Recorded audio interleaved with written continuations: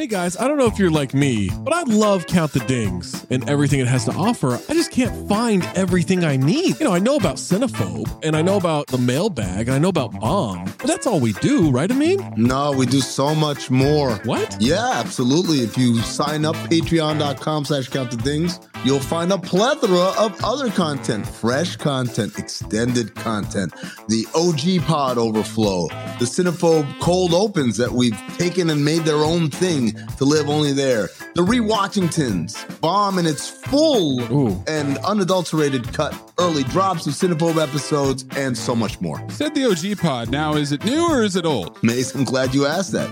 It is a new incarnation of the old OG Pod. Oh. So it's me, Zach, Trey, Waz, Tom. I love those guys. Just like we always were. Going back to the True Hoop days, we're recreating that magic, recapturing it, and putting it back out. We're talking hoops, we're talking pop culture, and most importantly, we're talking for 40 minutes for free, but then another specific Patreon exclusive segment for every one of those episodes. Funny enough about that OG Pod, you're getting Tom and Trey on Mondays. You're getting me and Waz, aka Zosny, on Wednesdays. Amin's floating in between. I'm a floater. You never know when you're going to get Amin in those, so you got to listen to them all. And what if I'm not sure what Maze looks like? Because I've always thought he's a fat man with a fedora. He's got a weird voice. How can I see for myself what this Maze character actually looks like? It's crazy you don't know the answer to this because it's the Cinephobe Pod YouTube page. What? The CT5s on the Cinephobe Pod YouTube page, you can look at all of us. You can get all the OG pods on YouTube too, at Count the Dings 1 on YouTube, at Cinephobe Pod on YouTube, patreon.com/Count the Dings gets you everything all in one feed. You can link it to your Spotify. And now enjoy the show. Another day is here, and you're ready for it. What to wear? Check. Breakfast, lunch, and dinner? Check. Planning for what's next and how to save for it? That's where Bank of America can help. For your financial to-dos, Bank of America has experts ready to help get you closer to your goals. Get started at one of our local financial centers or 24/7 in our mobile banking app. Find a location near you at bankofamerica.com/talktous.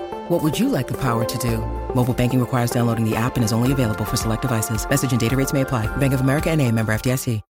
When you need mealtime inspiration, it's worth shopping Kroger, where you'll find over 30,000 mouth-watering choices that excite your inner foodie. And no matter what tasty choice you make, you'll enjoy our everyday low prices, plus extra ways to save, like digital coupons worth over $600 each week. You can also save up to $1 off per gallon at the pump with fuel points. More savings and more inspiring flavors make shopping Kroger worth it every time. Kroger, fresh for everyone. Fuel restrictions apply.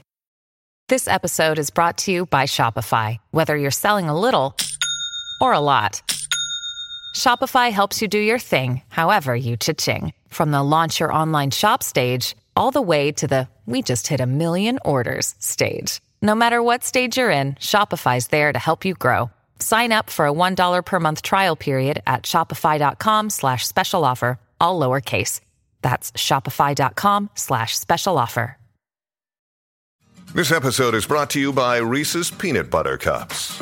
In breaking news, leading scientists worldwide are conducting experiments to determine if Reese's Peanut Butter Cups are the perfect combination of peanut butter and chocolate. However, it appears the study was inconclusive, as the scientists couldn't help but eat all the Reese's. Because when you want something sweet, you can't do better than Reese's. Find Reese's now at a store near you. Tom, which dish of which Top Chef alum are you ordering at the home dinner the night before the finale?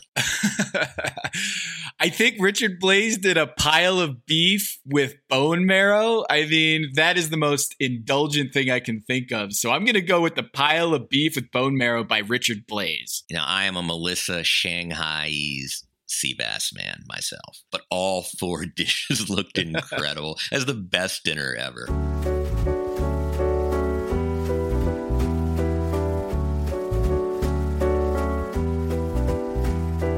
And this is Pack Your Knives. I'm Kevin Arnovitz. And I'm Tom Haberstroh. Tom, the finale is upon us. The season 18 finale. We have 3 contestants, Gabe, Shota, and Dawn.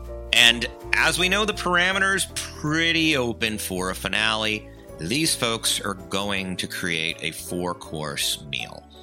That's where we stand. There's a lot of time. They get 3 hours the first day, 6 hours the second day. The world is their oyster. They select a sous chef from the previous 3 chefs who were eliminated. Right. And first of all, I mean, Dawn looks freezing out there.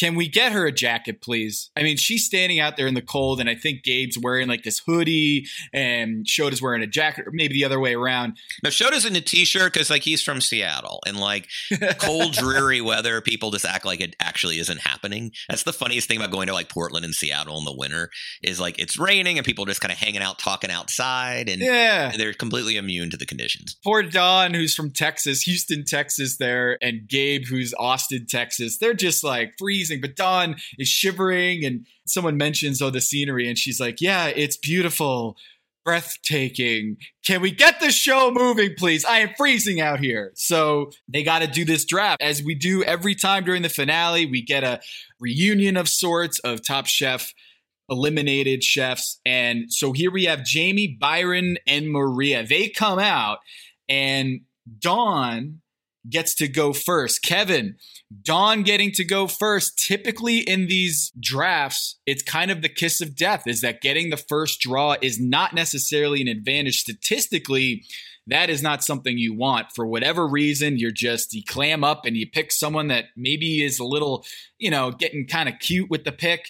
But here, Dawn gets the first pick. Were you surprised with her choice of going with Jamie? I'm back, bitches! Not necessarily. It's hard to kind of know because it's a very specific skill. It's prep, it's sublimation of ego, it's just being dutiful, being well organized. It was funny. I don't think either of us necessarily last season would have said, not having worked in a kitchen with these folks, hey, Brian Malarkey's the sous chef of all sous chefs. Right. And yet to these contestants, it was just completely evident, right? Like Malarkey was going to be the choice as sous chef, right? He played the heel, he's this entrepreneur, and yet it was just a natural. So it's hard to know without having been in the kitchen. It's hard to know who's sort of just a great second banana. Yeah, and I guess it's just, do you get along with Jamie? Dawn chooses Jamie. Shota picks second. He goes with Byron.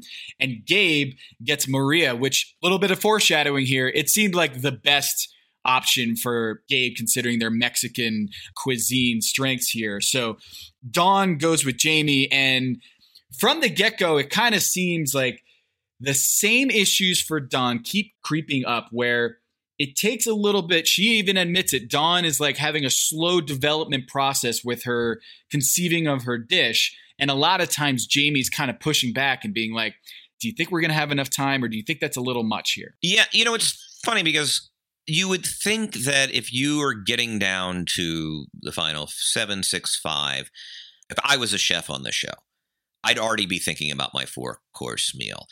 I'd probably be thinking about it before I even got on the plane. I'm not prescribing this because I think what happens over the course of the competition is you learn certain things about yourself. The time constraints allow for this and not that. What's going to be available seasonally. And, what have the chefs liked of yours the most, I imagine would factor into that. But I was surprised at the improvisational nature of the menu building with everybody except for Gabe. Gabe struck me as a guy who came in with some very specific ideas about what he wanted to do. Like, he was going to have a wild first course that paid tribute to a classic dish that you might not otherwise see on a menu. He was going to do some kind of raw dish, an aguachile or a ceviche, whatever it is, right? Yeah. He was clearly going to have an entree of protein with his mole.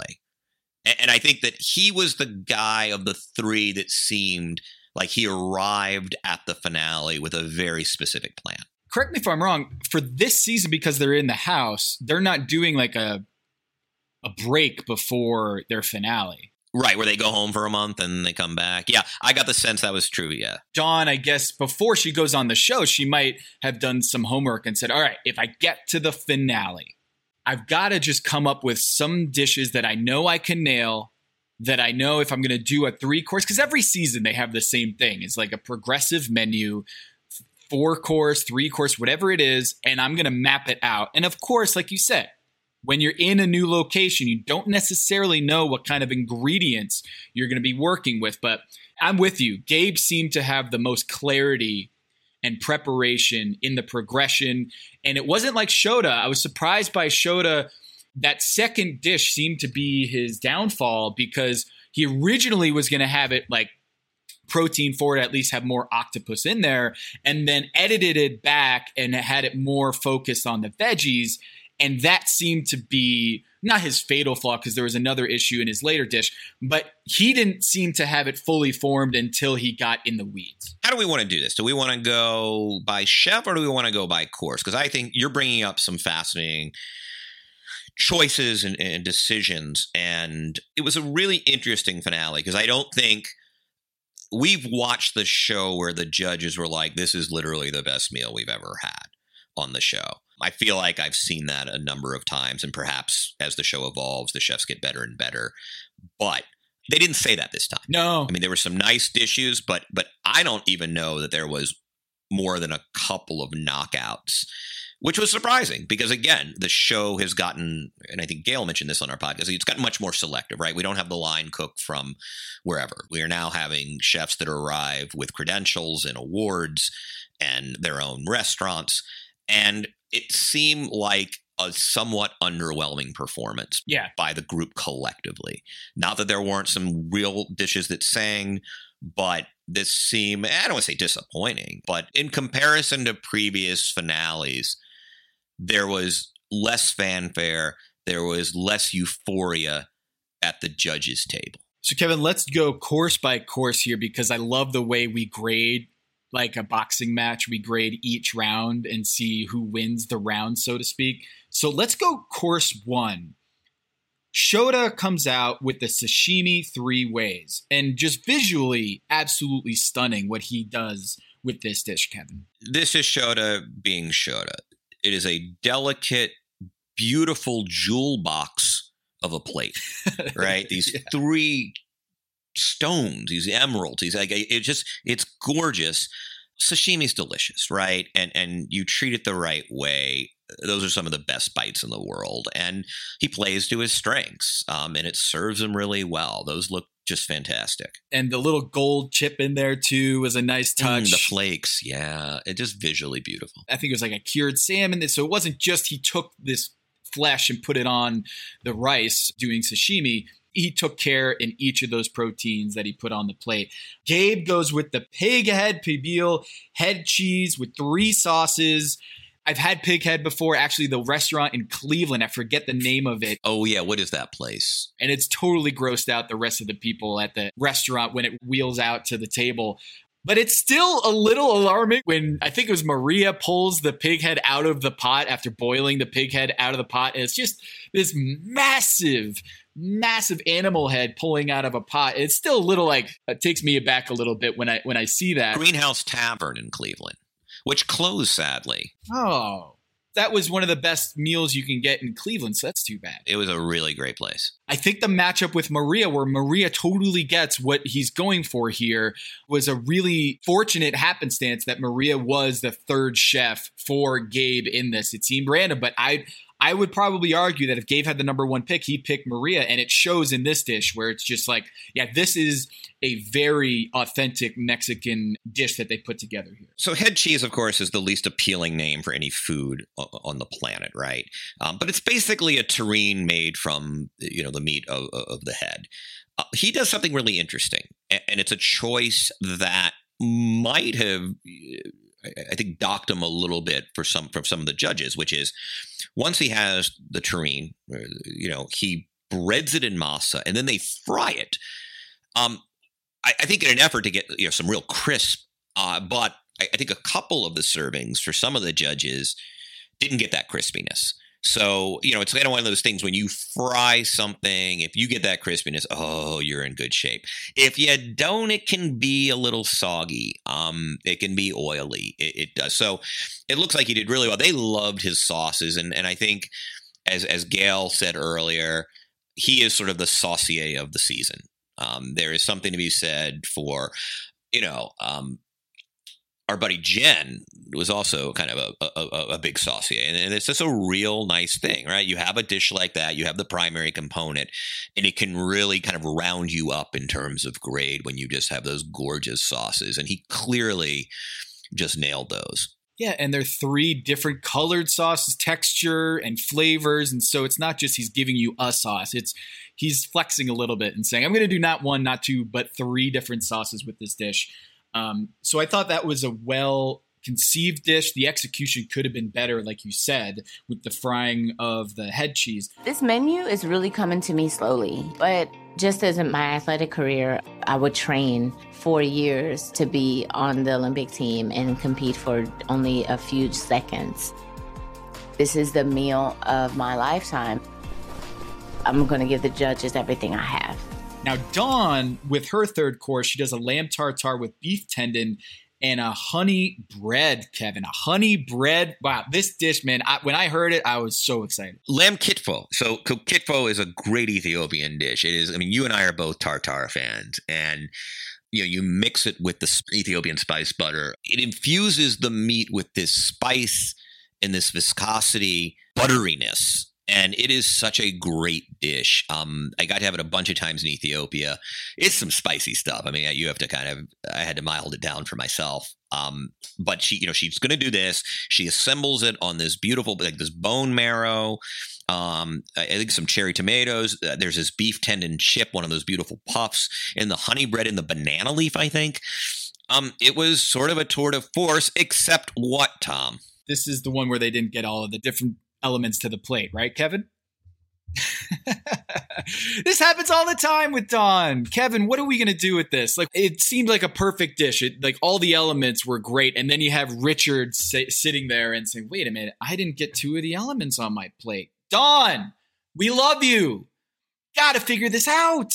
I was under the impression that, okay, finally there is a challenge, a finale, 9 collective hours of cooking time where her biggest weakness, which is time management, would be nullified. There isn't an issue here. No. Because she's got 9 hours for 4 dishes. She's got a sous chef. And yet it happens again. I don't know if it cost her the title.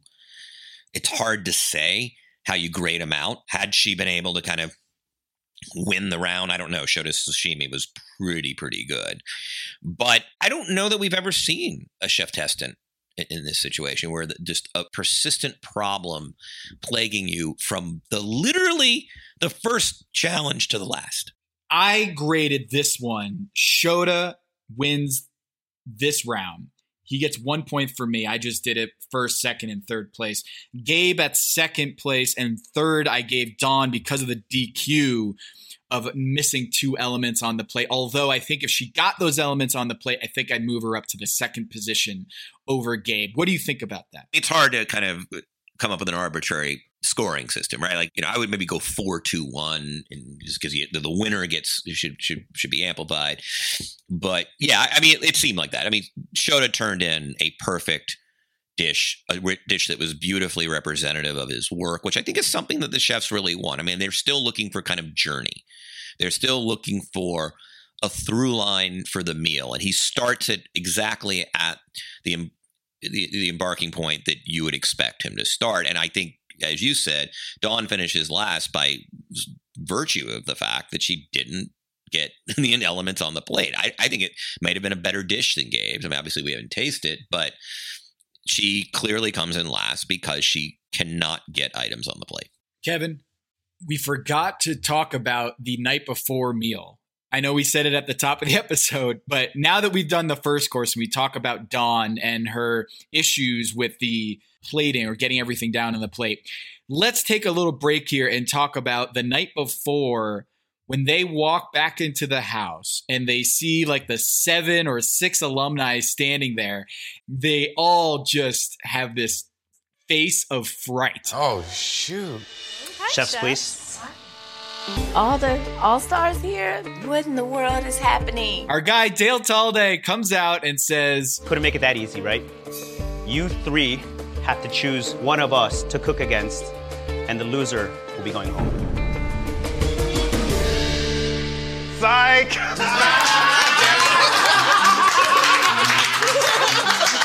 I was like, later. That was the worst joke ever. Kevin, man, I fell for it too. I totally fell for it. I'm also very gullible about stuff like that. But meanwhile, the upside is, I mean, I don't know that there's any restaurant in the world I would choose over a night where Gregory, Dale, Blaze, and Melissa cook family style for me and two friends. Like, I don't think there is a restaurant in the world, not that place in Copenhagen, not any of my favorite places here. I don't think there is a restaurant I would go to over that meal. There were some really cool moments in this little segment here when they're cooking at the dinner with the alumni, one of which is Nina's advice to Dawn. How do you guys feel? You know, I'm running things through my head. You know how it is. Dawn, scale it back. Don't overthink adding that extra garnish. Like, does it need it, or is it just for color? Kevin, did you find this moment just totally jump off the screen for you? Oh, totally, because there was so much subtext. I mean, Nina gives her this pep talk, some good tough love, kind of telling her not to defeat her worst instincts, and what was Dawn's response? Chef, I hear you. Which, if subtitled, would have said what, given her tone? Fuck off. Yes, exactly. It was a beautiful kind of candid moment in what has otherwise become a love fest of a show. By the way, just briefly, maybe a different conversation. Yeah, I was texting with a good friend of mine who loves the show. And it also a person I also regard as a creative genius, very successful writer nationally. And, you know, he brought up the point, and I kind of alluded to it a little bit in the past, that Top Chef has become Top Friend. And that one of the things he misses a little bit about the show is that it's a competition show. Now, we were talking specifically about the previous week where no one gets kicked off.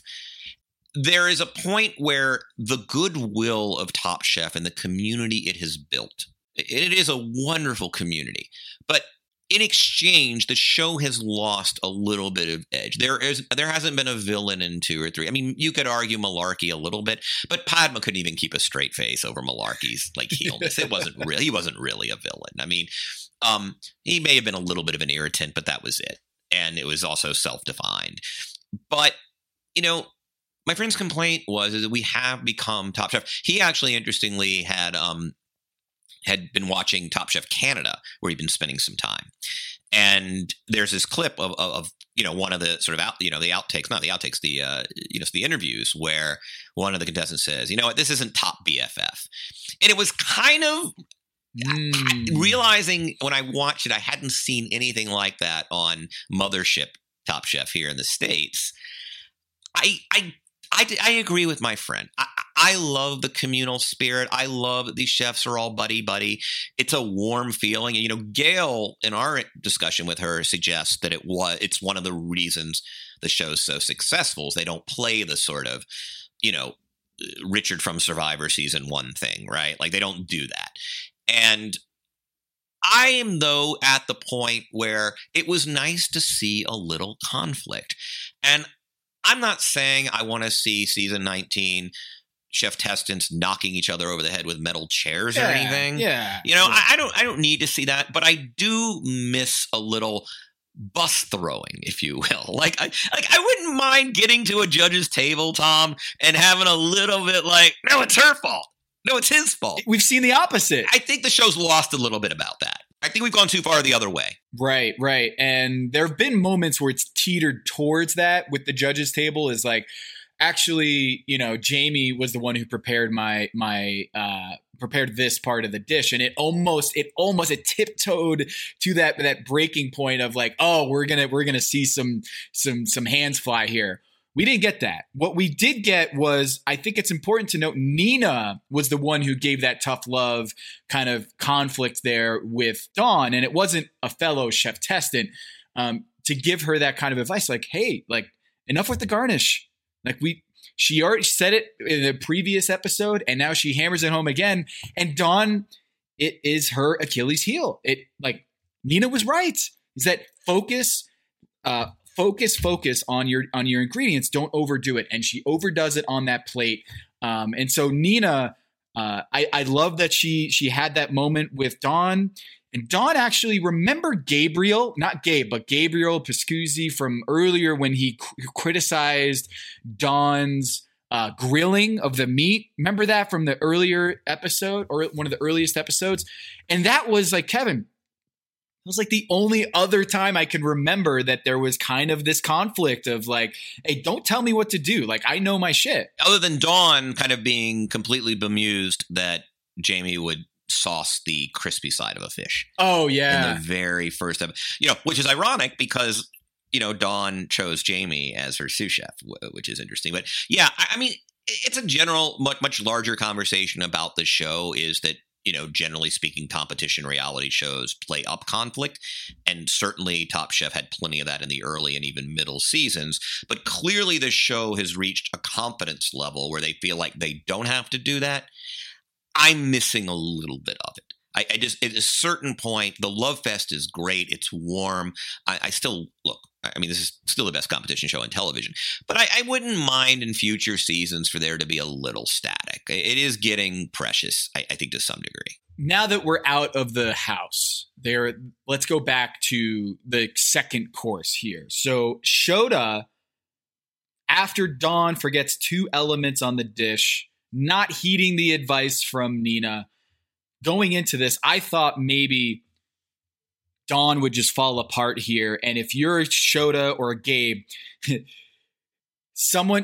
defender in front of you just stumbled, and now you have a clear lane to the basket. For Shota and Gabe, it seems like Dawn's issue in the front might have opened up this opportunity for them to just run away with this thing. So in course 2, Shota, this seems to be one of the more surprising things is that Shota didn't have the conviction with this dish and decided to do an octopus karaage with water spinach and burdock root that turned out to be, he shifted a little bit to be more veggie focused, which the judges loved the veggies. There was some complaint about the burdock root being a little bitter. Yeah, there was discussion about, you're right.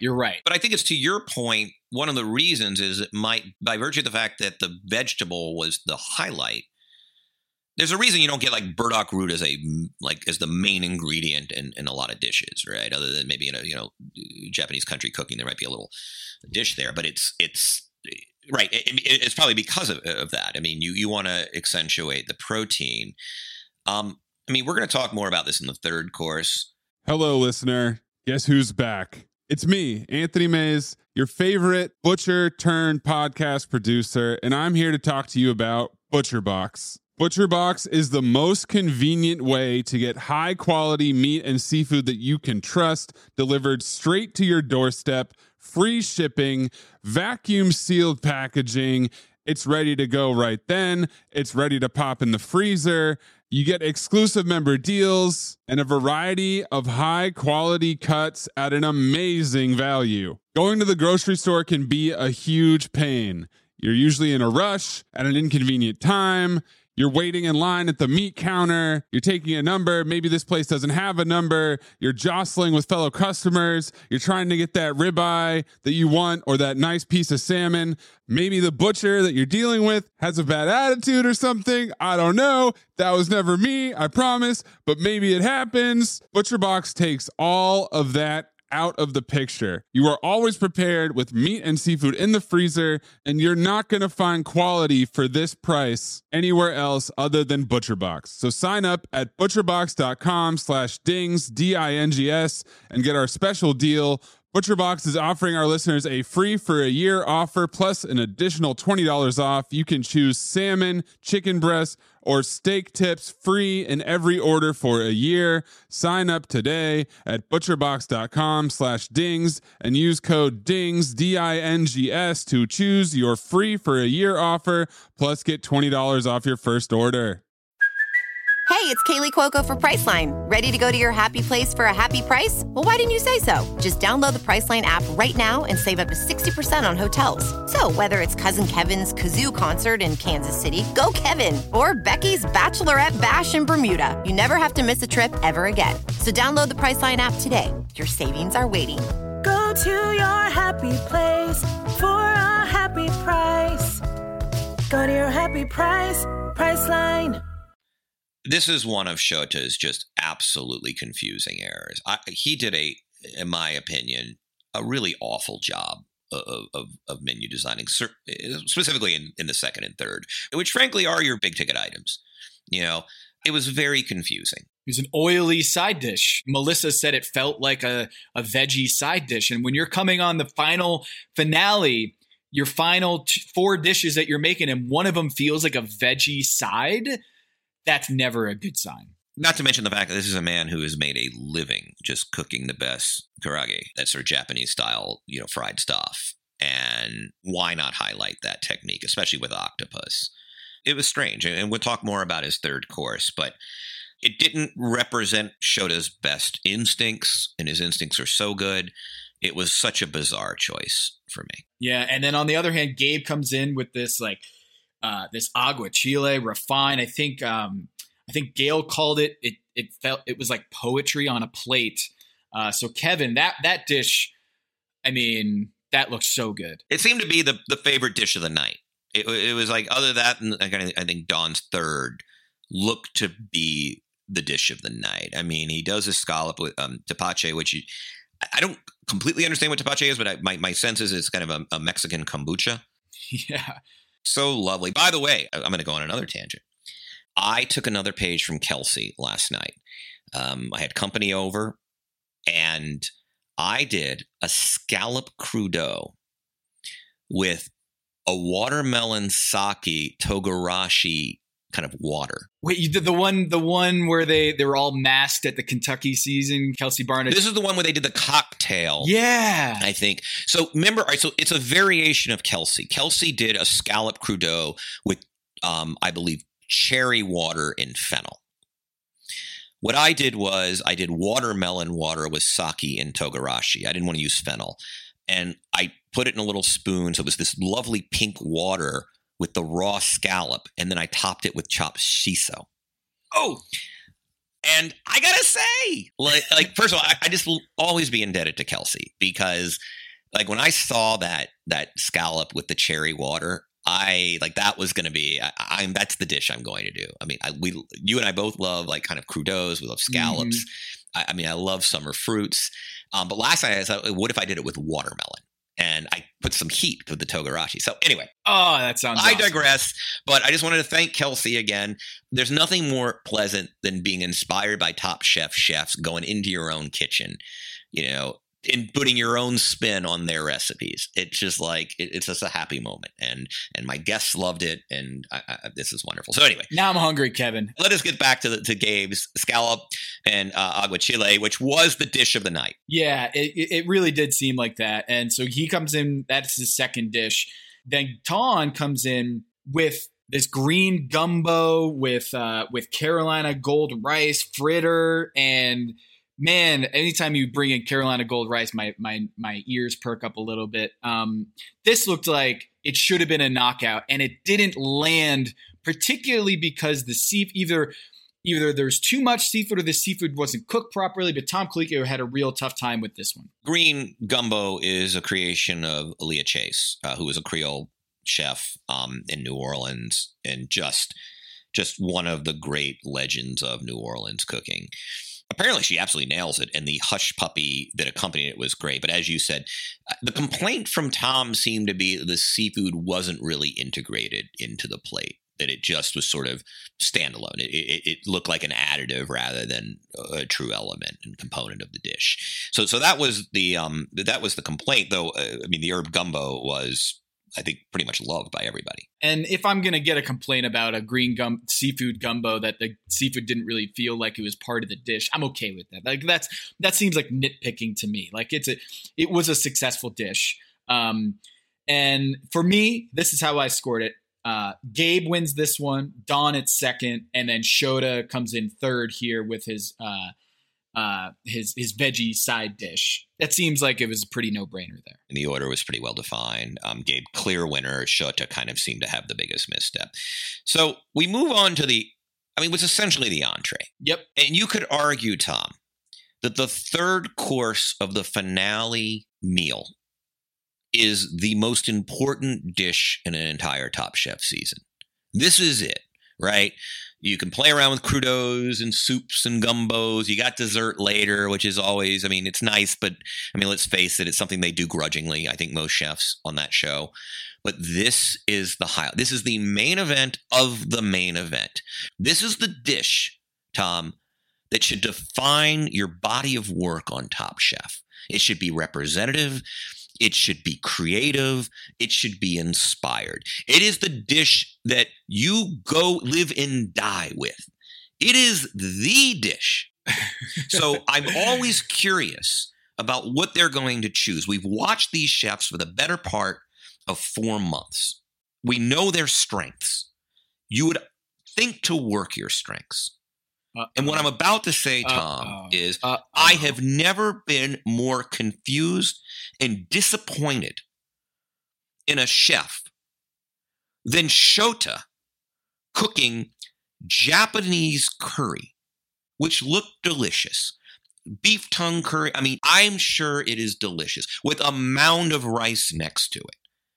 This is a man who is one of the most refined, technically advanced chefs that have come through that kitchen, Tom, in several seasons.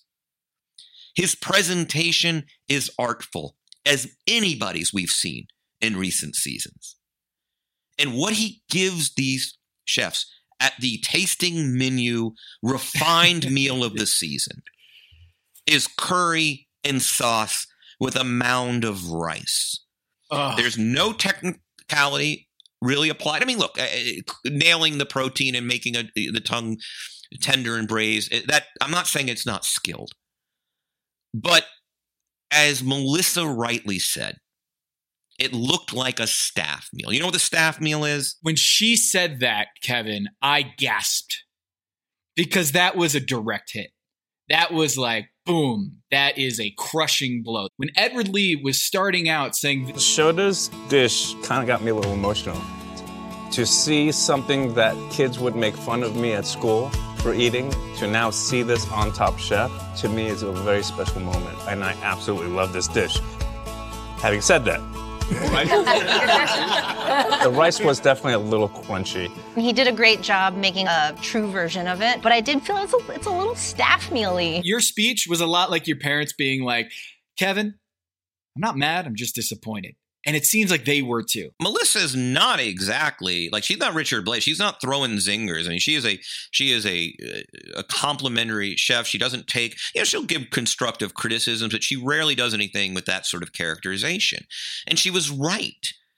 And I just feel like you present food as beautifully as any chef. It is one of your great assets.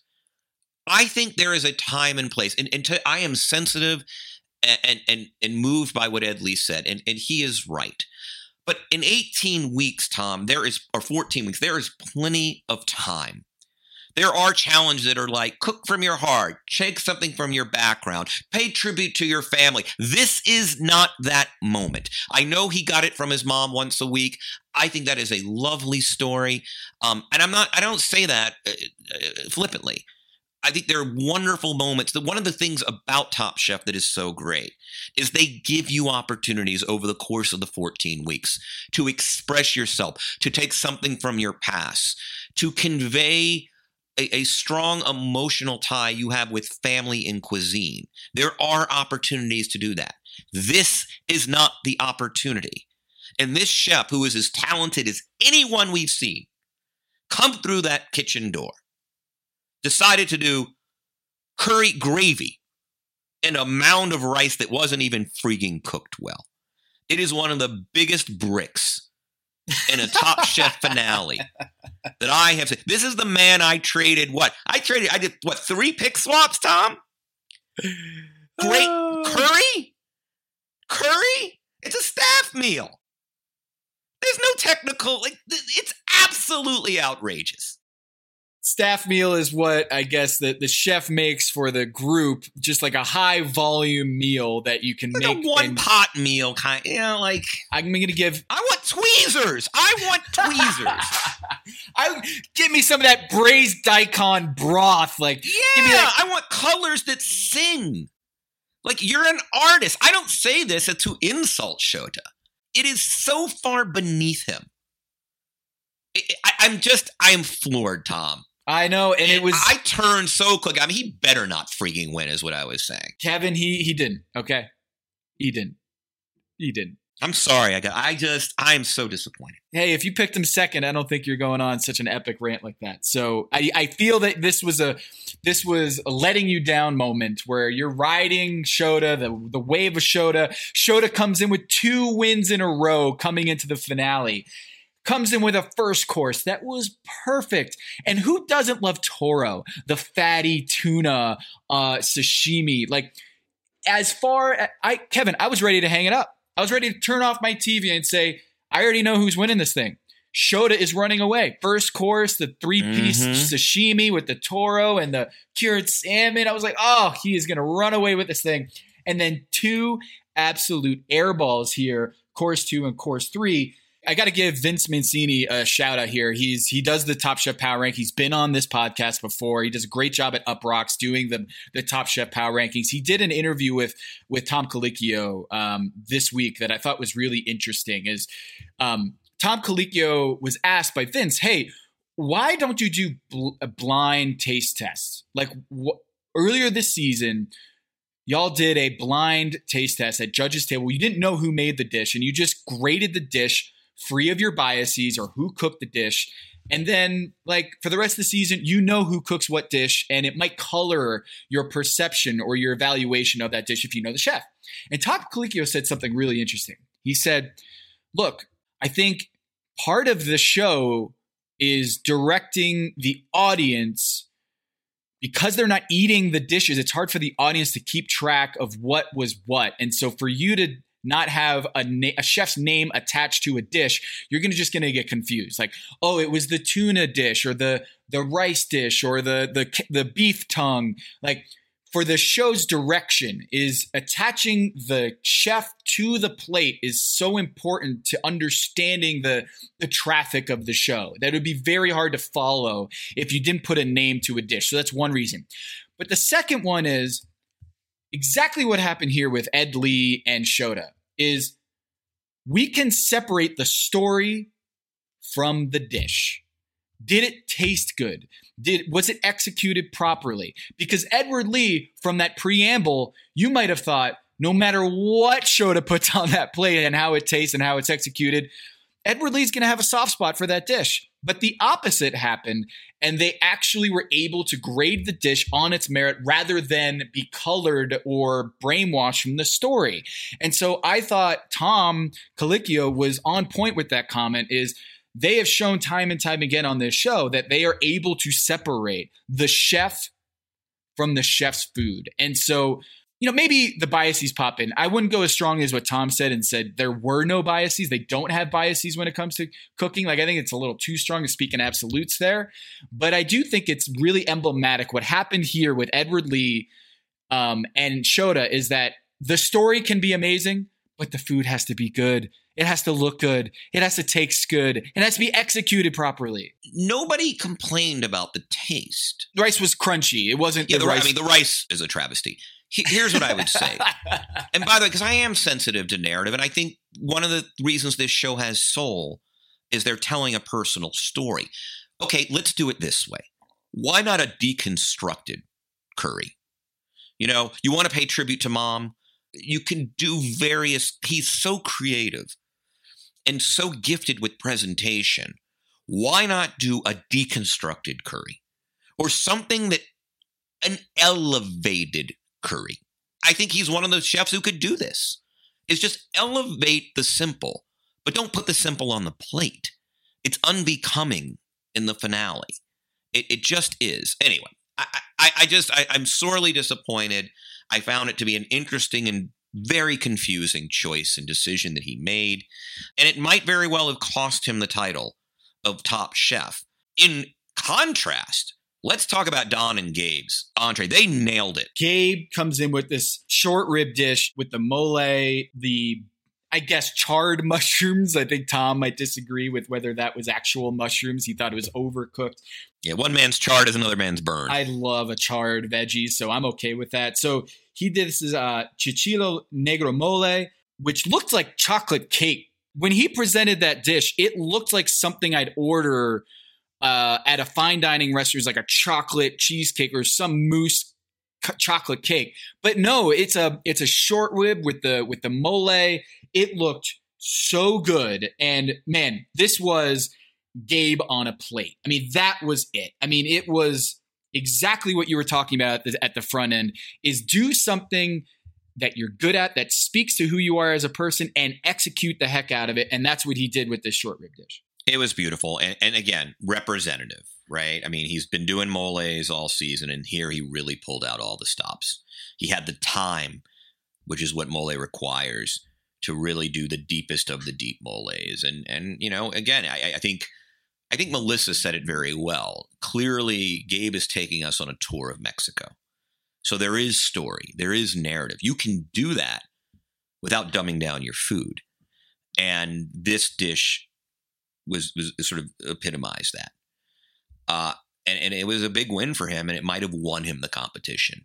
Dawn also turned in just a beauty. I had her winning this round. I had it very, very close, but because of the mushrooms, I had Dawn as well. The jerk beef cheek with braised black-eyed peas and buttered turnips. I know you have a thing about turnips, Kevin, but man, this dish... You know what? I would eat Dawn's turnips. Dawn could turn me back on turnips. The turnip turn. Indeed. And by the way, black-eyed peas are one of those things where getting the texture perfect is harder than you would think.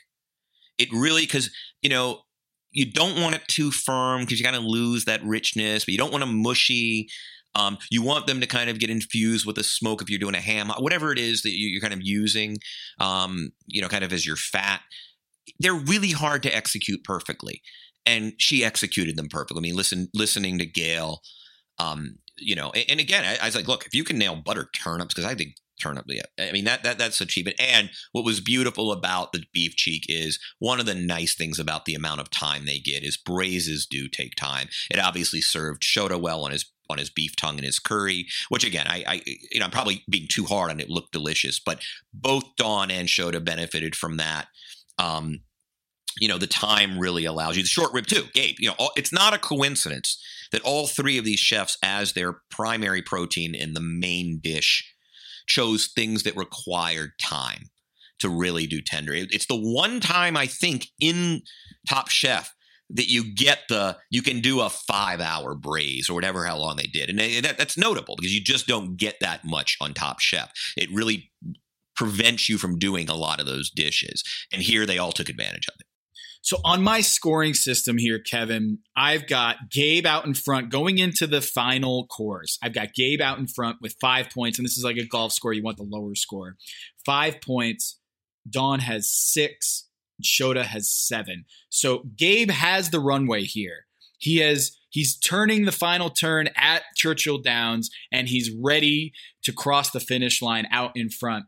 And Shota's got to make up a lot of ground here. He's got to have a knockout punch here to win over the Top Chef. Dawn, less so. Like, she has to come out here with an amazing dish, but the last two have been really strong. So I kind of feel like if she can nail the fourth course, she's going to be in a good position. But Gabe would have to fumble it here at the end. He has really not made any mistakes other than, some of the mushrooms were overcharred. I mean, and I guess you could argue that the pighead cheese was a little salty. Like, they didn't nail kind of the texture when on the kind of frying it in the masa. But I think he is a slight favorite here. The sad thing is, it's funny when you kind of go back is, if Dawn gets everything on the plate in that first course, I think she's right there. I mean, her only error is, the seafood wasn't well integrated. But in terms of just sort of execution, she might have the best food already in the competition. It's that fatal error of hers up top. Otherwise, I think I would have her neck and neck and maybe even ahead. I mean, it's just like she just got docked for that first date, which everyone loved, which is sad. So then we come to dessert. I was always I actually thought going in, Tom, that Shota might pull I don't do dessert. Japanese cooking doesn't emphasize dessert really.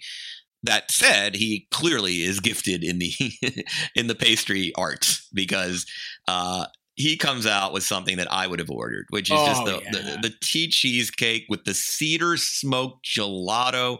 Yeah. Tom, I can almost forgive him. For the slop fest that was the curry. Almost.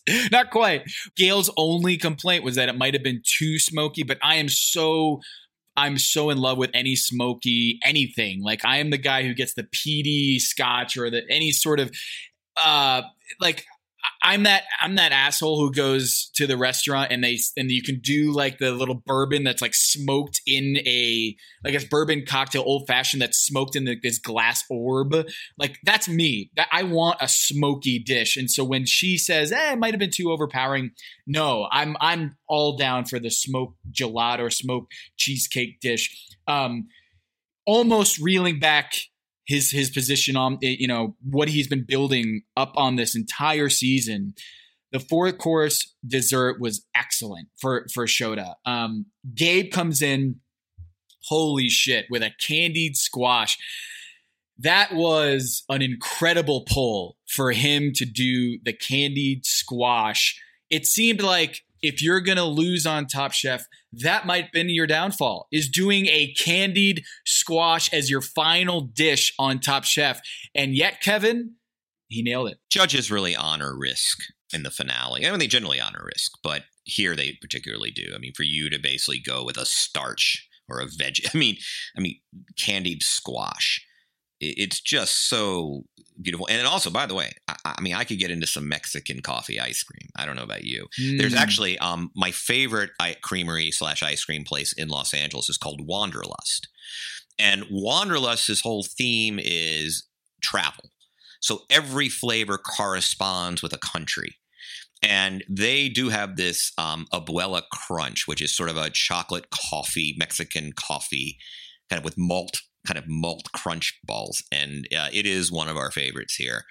And but Mexican chocolate ice cream with the candied squash, it is such, he not only does the risk thing, which endears you to the chefs, and obviously you have to execute it. He also continues that tour of Mexico that Melissa identified as his through line. And it's just something chefs want coherence. I mean, it's not just 4 dishes, it's 4 coherent dishes. Don also was able to kind of create a through line. Shota had Japanese cooking, but I just don't think it was was it Melissa who said it? Melissa was rough on him. And Melissa said it looks like it came from 2 different restaurants. He had on one hand, it was sort of, technically focused Japanese cuisine, then it's sort of like home cuisine. And then, it was all over the place. But look, all 3 desserts look great. And it seemed to be, I kind of had it as a tie. Other than if you want to give it to Gabe on sheer boldness. Yep. But it looked like in terms of all 3, Blaze was over the moon about Shota's dessert, which looked gorgeous. It was the prettiest of the 3. I kind of had a trouble scoring this round, Tom. It could have been a tie. If I had to do a rank system here, it would be Gabe, then Shota, then Dawn. The only critique is basically when Brooke said it was too basic for her, measuring that against Shota's critique of having it being too smoky, this is nitpicking at this point. So you could just make this a tie for the 4th course. But ultimately, when looking at all 4 courses here, they convened for what seemed to be a blink of an eye. I think the judges convened and they knew as soon as it was over, they didn't have much to discuss here. Gabe, you are Top Chef. A stunner for me because I traded that number 1 pick and Shota had come in with 4 wins. He had come in with a clear game plan and confidence, and there was no injury to speak of or anything where you might be like, I'm just a little worried for Shota here going into the final stretch. That Gabe comes through with, I do think that Maria, Middle Maria as we love to call her, she comes in and was as good of a Scottie Pippen as you could imagine for Gabe. Is just the clarity, the vision, all of it, the execution, Gabe seemed to be an amazing showing for him in this Top Chef. And then Dawn, poor Dawn, just, if she didn't have that mistake on the first dish, and I'm not saying this is a cumulative thing, that they were judging her mistake on that first dish as like, hey, this was something that a critical error that she's done throughout the season. But for me, the scoring goes Gabe, then Dawn, then Shota on this Top Chef finale. Yeah, and I think you hit on it, right? Clarity. There was a particular narrative he wanted to convey. There was a particular theme to the cooking. There was an understanding of what his strengths as a chef were, and he was going to capitalize on those strengths. And again, he seemed to come in with the clearest plan. I don't think there's anything wrong with editing, but you know, it's interesting that, you know, Shota's big edit, the second dish, right? I'm rather than going to focus on the proteins, I'm going to make it kind of a veggie dish, really did him in, right? It's not an argument against editing. And clearly Dawn's editing works in her favor often. You know, we've been hard on her about time management, but I think it's important to note, and I'm very much a planner, and I know where I'm going on vacation 3 summers from now. And so I by no means live the way Dawn lives. But I also want to recognize that many of the things that drive us crazy about her lack of time management are also instincts that allow her to be so inspired. You know, it's a trade-off. And, you know, she makes so many brilliant strokes over the course of preparing a meal. And I think it does come from a mindset where, hey, I'm not going to tie myself to any particular outcome, because as I progress through the kitchen and through the cook, I'm going to think of things that are going to be additives and real, you know, lovely accompaniments. And she seems to do that. And so, you know, it's hard because I think life is beautiful that way, which is your strength also is your weakness, right? I mean, the things that drive you to success can ultimately undo you. But Gabe mitigated against that. Shota fell victim to it. Obviously, Dawn's kind of fatal flaw did her in. And I do think had she gotten that stuff on the plate, we might even be having a different conversation because she didn't screw up pretty much anything else. But, you know, congratulations to Gabe. Shota will still go down as one of my all-time favorite chefs. As disappointed as I am, loved him this season, loved his cooking, inspired me. I mean, I literally have been in the kitchen doing a couple of his videos off Instagram cooking. So, you know, bravo to him. And an interesting season, Tom. I mean, what do you make? I mean, kind of looking down from 30,000 feet, when you and I talk about season 18 in the Portland season 5 years from now, what are we going to remember? What was notable? I think it's got to be the Top Chef alumni being as integrated into the show as we've ever seen. Gregory Gourdet, Dale Talde, Richard Blais, Melissa King. As much as we love Tom Gale and Padma, I kind of feel like they were as good, if not better, in their judging and personality on this show. So whatever Magical Elves did or the show did to kind of bring that out of them, and the confidence and the energy that they brought. I mean, I think of Amar licking the plate and how delightful he was this season, and Carrie, and Nina's moment there with Dawn. We don't get that in past seasons. We don't. And so Tom Colicchio brought this up in the interview again, Vince Mancini over at Uprocks. He said, maybe in years past, we don't see the Dawn mistakes because she's only preparing 3 dishes for the judges, and maybe all the elements come onto the plate for the judges. Whereas in this season, there's like 8 judges, right? It's the panel of judges. So she has to get all the elements for those 8 dishes. And so what he said was, in the past, because the alumni are there, there's a lot more mistakes that can be had in terms of the plating, getting all the elements on the dish. He said it happens all the time, is that when they go to like an event where there's like hundreds of people, a lot of times the judges get like 3 dishes, but the rest 100 or so dishes are missing an element because the chef forgot to put it on or didn't have time. But you don't get to see that because of the editing and because it's just not included on the show. So this season, to me was such a huge success given the obstacles thrown their way with COVID and the fires. I think about the Indigenous Peoples episode where they went out and went to that river and caught their own food. I think about just the camaraderie that they showed on this season. I felt like Last Chance Kitchen was amazing. But Kevin, I want to summarize or just kind of point to the fact that when we did our draft several months ago, after watching one episode of season 18, do you remember who our top 3 picks were? Yeah, it was Shota, Gabe, and Dawn. Oh, you had Dawn third? I picked Dawn third.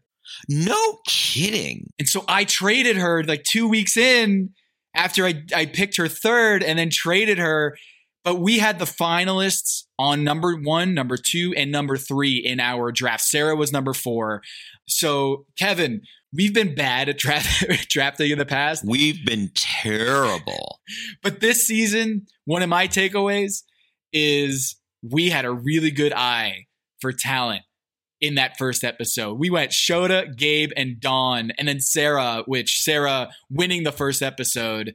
And if she stuck around in the competition, she might have won this whole thing. But man, we did okay, Kevin. We did pretty good on the draft this year. We did okay. You know, it's kind of fun. Yeah, I mean, Sarah 4th, Gabriel 5th. Nelson, Chris, Kiki, Maria. Yeah. We had Nelson a little high. Nelson was really the only, I mean, because by and large, it's something like the correlation. You can run the numbers, but we were probably really strong.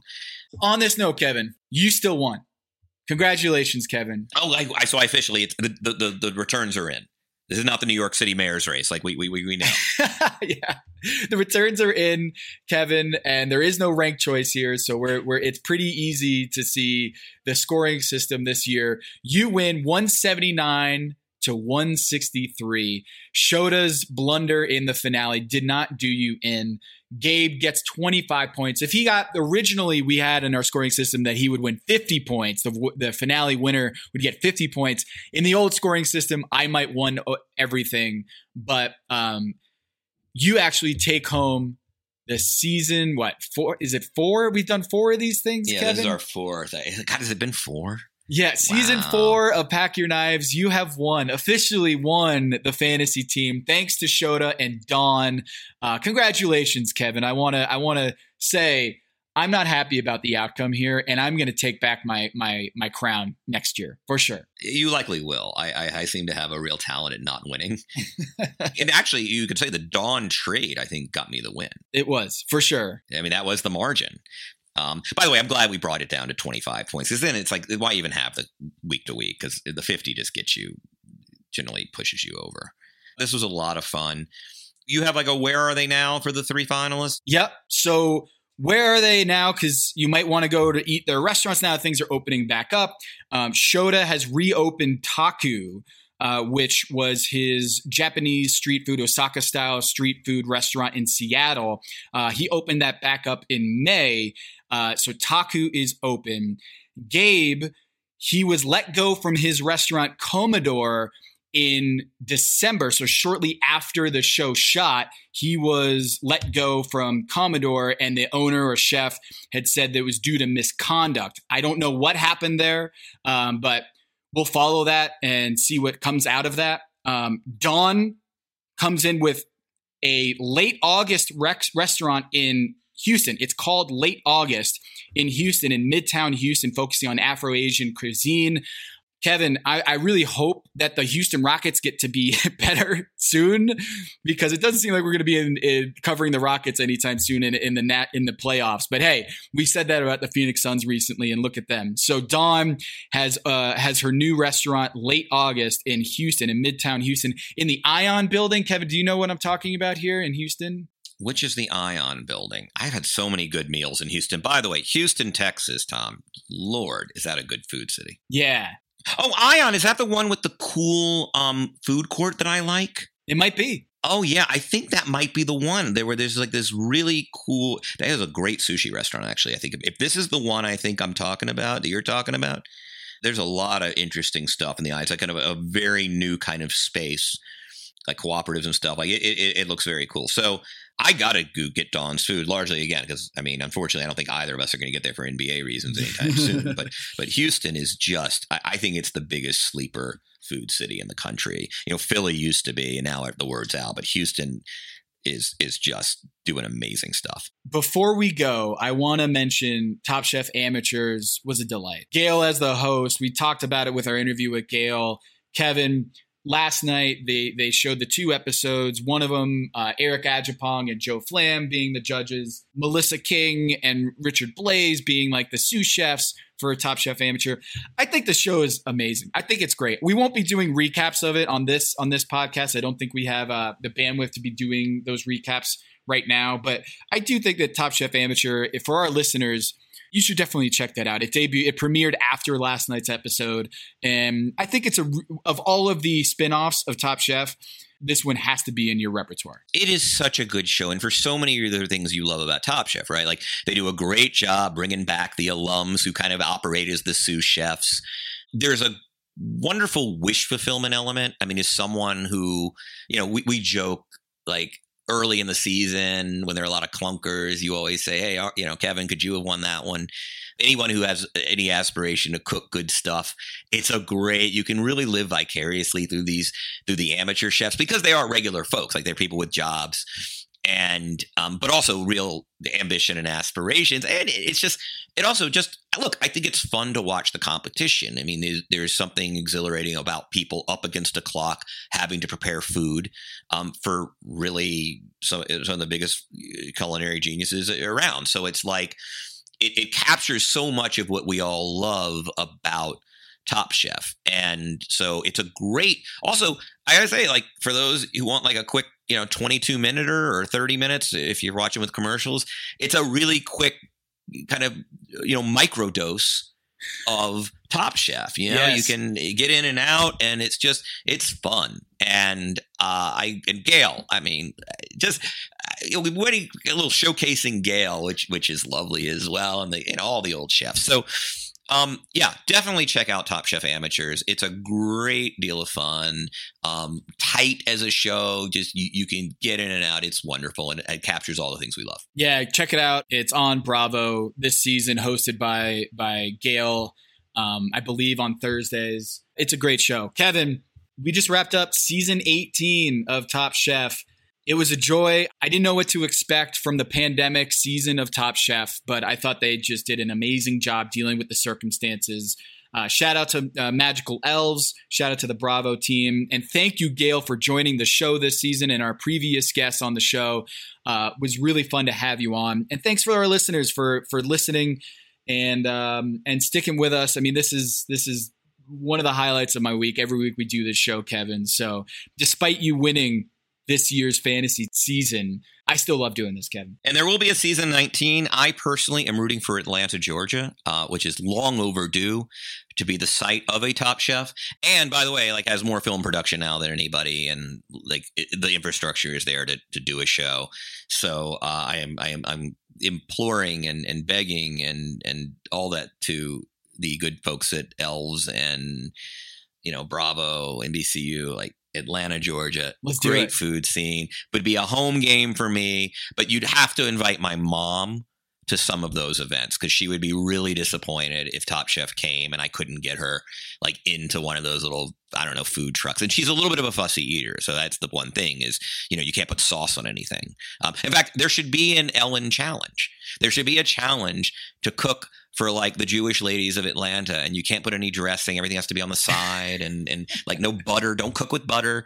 But that would be a really fun challenge. And I hope Atlanta gets it. That would be they're long overdue. Look, not only are you going to bring on Kevin and I as judges for Top Chef Atlanta, but you have it all mapped out. All the challenges, we can do that for you right here on Pack Your Knife. Just include us in all of those brainstorms. We basically can do Top Chef, Kevin, right? We can basically run the show. I'm ready to be producer. Yeah. And so when I move on from sports writing, I mean, this is another appeal. Like, yeah, I would love to be a producer on Top Chef for a season at least. Like that would be a blast. Tom, closing thoughts on top of our closing thoughts? I love you, Maria. She was great on this episode too. I don't think I mentioned it. She's a habitual crier, emotional person, and I love every second of it. We got to get her on the show at some point because I think she's just amazing. I don't know who the fan favorite is. I don't know if that vote has gotten out yet. Chef Jamie might be my vote because I think of all of the chefs that we've seen this season, she might have been the most unique one that we have ever seen. And if I look back on this season at one personality that stuck out more than anybody, it's got to be Jamie, not just because she was amazing at cooking and she was there in the finale and right there with Dawn. Oh, it seems like the final two were Dawn and Shota. Oh, I don't know if anybody, I'm just reading here from, okay. I don't know if it was announced yet. Oh, looks like Shota. Wow. Congratulations on this year's Shota. He will win $10,000 furnished by San Pellegrino, sparkling natural mineral water. By the way, I had Pellegrino last night. It was brought. Congrats to Shota. I'm a shill for the show in every conceivable way. I even shill for the sponsors. Though I didn't purchase it myself. It was brought to my house. Shota is the fan favorite. And by the way, he was my fan favorite. I got to say, have a little crush on Shota. Hope to eat at his fine establishments in Seattle, Washington very soon. That would be fun. Take us out, Kevin. For Tom Aberstroh, this is Kevin Ornovitz, and this is Pack Your Knives.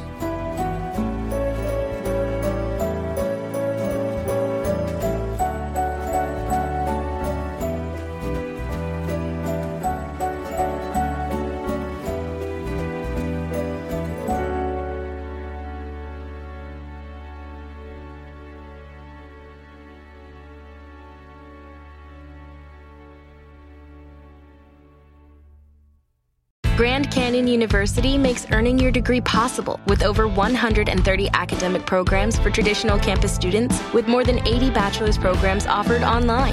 GCU provides you with the personal support you need, from complimentary unofficial transcript evaluations within 24 business hours to scholarships, academic support, and your GCU graduation team, led by your own university counselor. Find your purpose at GCU. Private, Christian, affordable. Visit gcu.edu.